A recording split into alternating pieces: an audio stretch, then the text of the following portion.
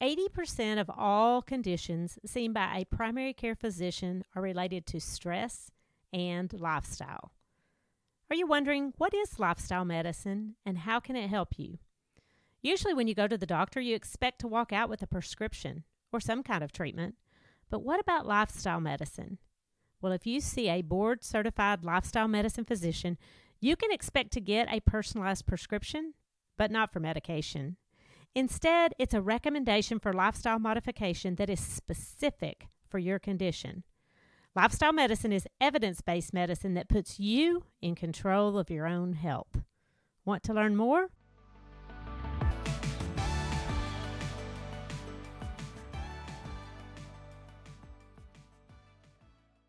I'm Dr. Vicki Petz-Casper, host of Healthy Looks Great on You. I'll give you information along with motivation and inspiration to make changes that make a difference. There's a lot of information about health, and I'm here to help you sort through the noise in healthcare. You're busy and don't have time to wade through too much information and vet all the sources. And you may have tried quick fixes that failed to deliver. As a medical doctor treating a variety of diseases, I use a lot of different resources to stay informed about the latest recommendations and research. And many times, the very first line recommendation to treat a disease involves lifestyle modification.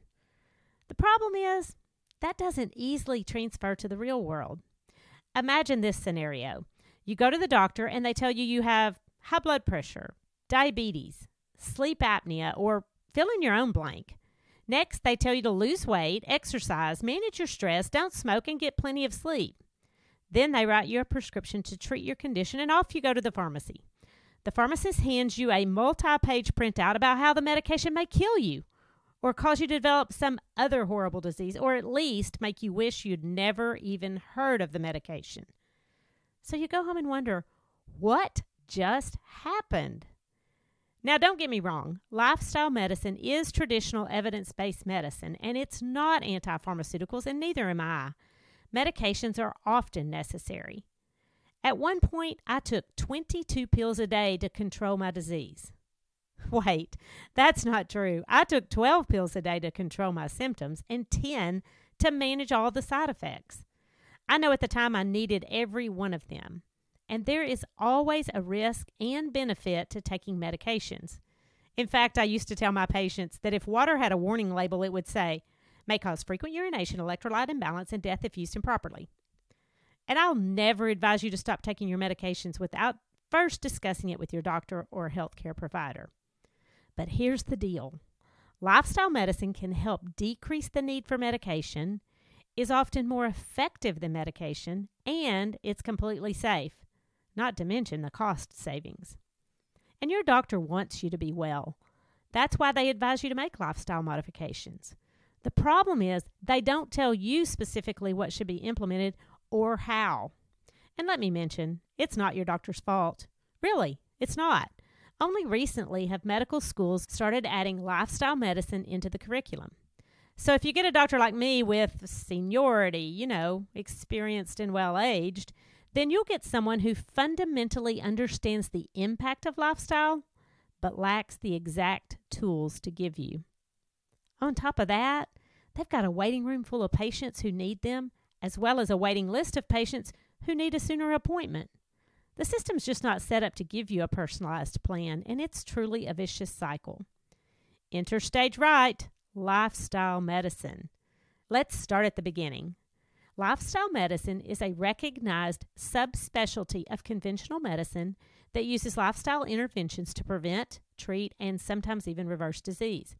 What distinguishes lifestyle medicine is that traditionally the focus of healthcare is on diagnosing and treating disease with medication, surgery, or other interventions.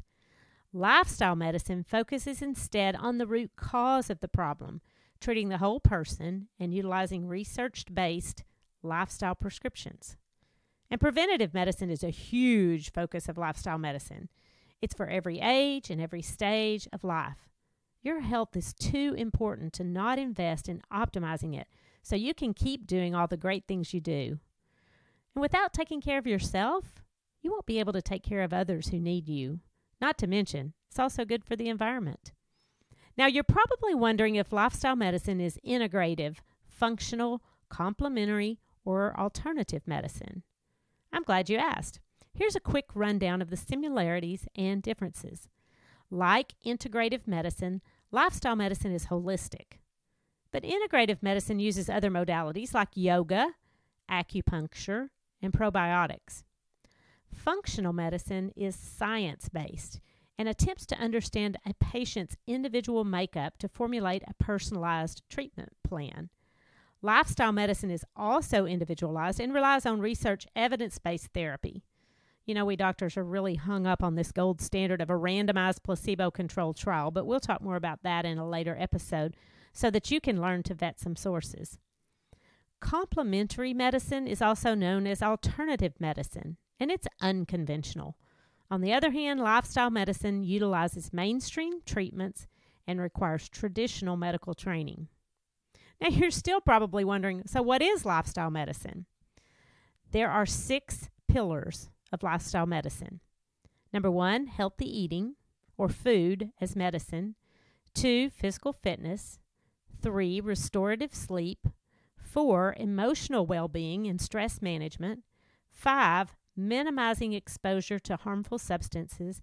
And 6 is positive social connections. To learn more, you can visit the American College of Lifestyle Medicine website. I'll put a link in the show notes. You're going to find a tab there that will direct you to lifestyle medicine providers in your area. Currently, there are over 10,000 members of the ACLM. It was founded in 2004 by Dr. John Kelly in Loma Linda, California. Now, if you're a follower of longevity experts, Loma Linda is probably going to sound familiar because it's one of the 5 blue zones, one of those areas on the planet where people tend to live an additional decade because of their lifestyle. There'll be an episode on longevity soon. In 2016, the American Board of Lifestyle Medicine was created along with a rigorous curriculum which includes an exam. It's a team-based approach that emphasizes using physicians or providers to work with dietitians and mental health care providers, pharmacists, fitness experts, and wellness coaches are some of the most important team members. Listen, it doesn't take a medical degree to know intuitively we need more of this. Most diseases are caused by lifestyle, therefore this specialty focuses on addressing those root causes. Accordingly, most diseases should be treated with lifestyle modifications. The development of lifestyle medicine as a specialty may not be that important to you, but you've probably wondered why lifestyle recommendations are either skimmed over or not addressed at all.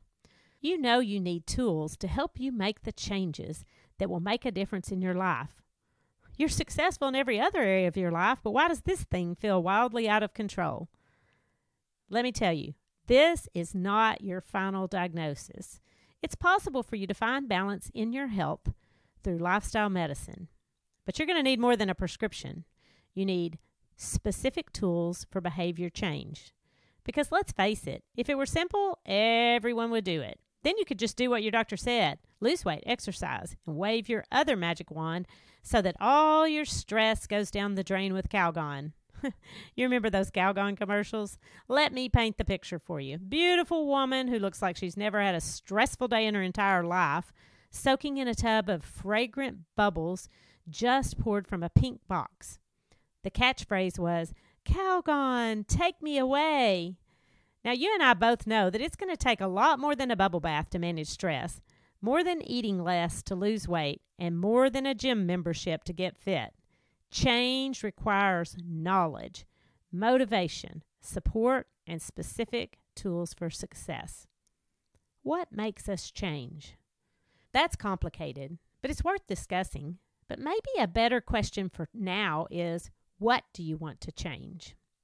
If you'll sign up for my newsletter, you'll get exclusive access to a free webinar on how to get started with prescriptions for healthy change. It helps you determine what you want to change and how to take those first steps down the path toward your goal. Plus, you'll get a specific plan, some downloads and inspiration delivered straight to your inbox. Now, let's jump into the shallow end of each of the 6 pillars of lifestyle medicine. There'll be some upcoming episodes that'll dive in the deep end. Remember, lifestyle medicine uses food as medicine, physical fitness, restorative sleep, stress management, minimization of exposure to harmful substances, and positive social connections. We're going to talk about diet last, even though it's usually listed first because it's super important. Not that physical fitness isn't crucial. Listen, physical inactivity is one of the leading causes of preventable death. Literally, sitting will kill you.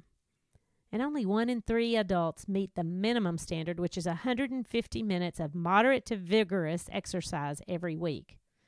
Are you ready for some good news? Any progress matters. Every step helps. Small gains produce results. So if you're discouraged because you can't walk a 5K or run a half marathon or just simply stroll around the block, don't give up. Most people can improve their fitness level no matter their age or how out of shape they may be. Now let's talk about how important sleep is. It's really underrated. In fact, I used to say sleep is for wimps. Don't worry, I'm a lot smarter than I used to be. Sleep is essential to life. So you'd think it would be easy and natural to just lay down at night and rest. But in reality, 60 million adults report difficulty sleeping. How much sleep do you need? Well, that depends on your age. For most adults, the answer is about 8.5 hours, but the average in the United States is less than 7 hours. And sleep deficiency has a significant impact not only on your body, but also on your mind and emotion. Poor sleep is associated with several chronic conditions, including high blood pressure, diabetes, and obesity. Your physical and mental states are very intertwined. And social connectedness is gaining increased attention for its importance in physical health. Loneliness is an epidemic that was magnified by the pandemic. And we don't just need connection, we need meaningful relationships. We weren't created to do life alone. And our brains have been strongly impacted by that little device that's in your hand. Our phones give us continual access to information and communication, but we've lost some of the other aspects of human interaction. And it shows. Social media connectedness has a place, but it isn't a substitute for real relationships. Social media time is linked to depression and anxiety, especially if you're a scroller. Turns out that passively looking at the staged and sometimes artificial lives of others isn't good for you. No surprise there. However, social media can be a lifeline if you find your tribe. I experienced this with the myasthenia gravis community when I could do little else from my recliner. The difference is we had a common experience that bonded us together, and we were vulnerable with each other and supported each other. Stress management and emotional well-being are an essential part of health. Stress doesn't just affect your mind, it affects your body too, putting you at risk for many diseases, especially heart disease and stroke. Negative thoughts lead to negative emotions, which lead to negative behaviors. And those habits can destroy your health. Learning to manage stress involves tools like breathing, movement, prayer, and meditation, nature, creativity, community, reading, massage, music, and sunshine. Obviously, that's surface level advice, but this is an overview. And what about avoiding risky substances? Tobacco is the single largest preventable cause of death and disease, causing 8 million premature deaths across the globe every year. 14% of American adults continue to smoke. And alcohol use is on the rise. And it's a known carcinogen, and it's toxic to the liver and heart and every other organ in the body. Not to mention the hold my beer while I accidents, or the tragic number of lives lost from drinking and driving. Not only does it cause premature death, it also robs people of their potential. But quitting isn't easy, and social support can mean the difference between success and relapse. In fact, all of these pillars of lifestyle medicine are interconnected and dependent on each other. Physical activity is one thing that can help people reduce cravings for tobacco and alcohol. You see, success in one area sometimes helps you achieve success in another. When you do good things for your body, you gain momentum and it spills over. Now, healthy diet is one of the foundations of lifestyle medicine, but here's the question. What is a healthy diet? There's so much conflicting information, and there have been a gazillion studies. And we can talk more about the research later, but I think we can all agree that the Western diet is killing us. Most Americans get about half of their calories from ultra-processed foods that are high in calories and high in energy, but low in nutrition. My interest in lifestyle medicine is personal. One of those 22 medications I took was prednisone, and it caused me to have steroid-induced diabetes. Then I had to take 2 medicines by mouth for my diabetes, plus insulin shots to control my blood sugars. Fortunately, when I was able to get off the prednisone, it disappeared. Or maybe it just hid, because type 2 diabetes runs in my family, and about 3 or 4 years later, my blood sugar went up again. I had my hemoglobin A1C done, and it was elevated. And so my doctor said, "You have pre-diabetes." And he asked me if I was willing to make some radical changes. And I said, I will do anything to not be diabetic, because I felt horrible when my blood sugars were high. So he recommended that I read a book called How Not to Die by Dr. Michael Greger. I did. I made some changes in my diet, and my A1C dropped into the normal range. Changing diet has radical effects on our health. To put it in the simplest terms, the best thing you can eat is whole food in its natural form. The more it's processed, the less nutrition you're going to get from it. Think fruits, vegetables, and whole grains. Nuts, seeds, and beans are important too. Lifestyle medicine promotes a whole food, plant-based diet. Hold on a minute. Don't get hung on the whole plant-based thing. I didn't say vegan. I didn't even say vegetarian. I said plant-based. Listen. The evidence is there if you're interested. But the main thing is eat food, not junk. Hopefully by now you're wondering what diseases can be treated with lifestyle medicine. Well, every single one of the top diagnoses seen in primary care that accounts for 80% of office visits, like obesity, metabolic syndrome, hypertension, heart disease, high cholesterol, arthritis, diabetes, and osteoporosis. Of course, there are many more, and prevention is equally paramount, especially when it comes to cognitive decline. Are you ready to learn about how lifestyle medicine can help you? Subscribe to the Healthy Looks Great on You podcast and listen to episodes on behavior change, each of those 6 pillars, and specific conditions like insomnia, fatigue, high blood pressure, diabetes, obesity, and saving your cognitive function. Your medical history and your family history don't have to define your future.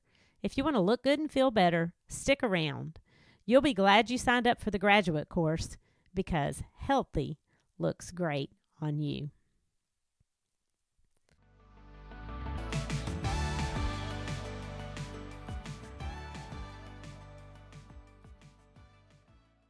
The information contained in this podcast is for educational purposes only and is not intended to be a substitute for medical advice. You should continue to follow up with your physician or healthcare provider and take all medications as prescribed. Though the information in this podcast is research-based, new evidence may develop and recommendations may change.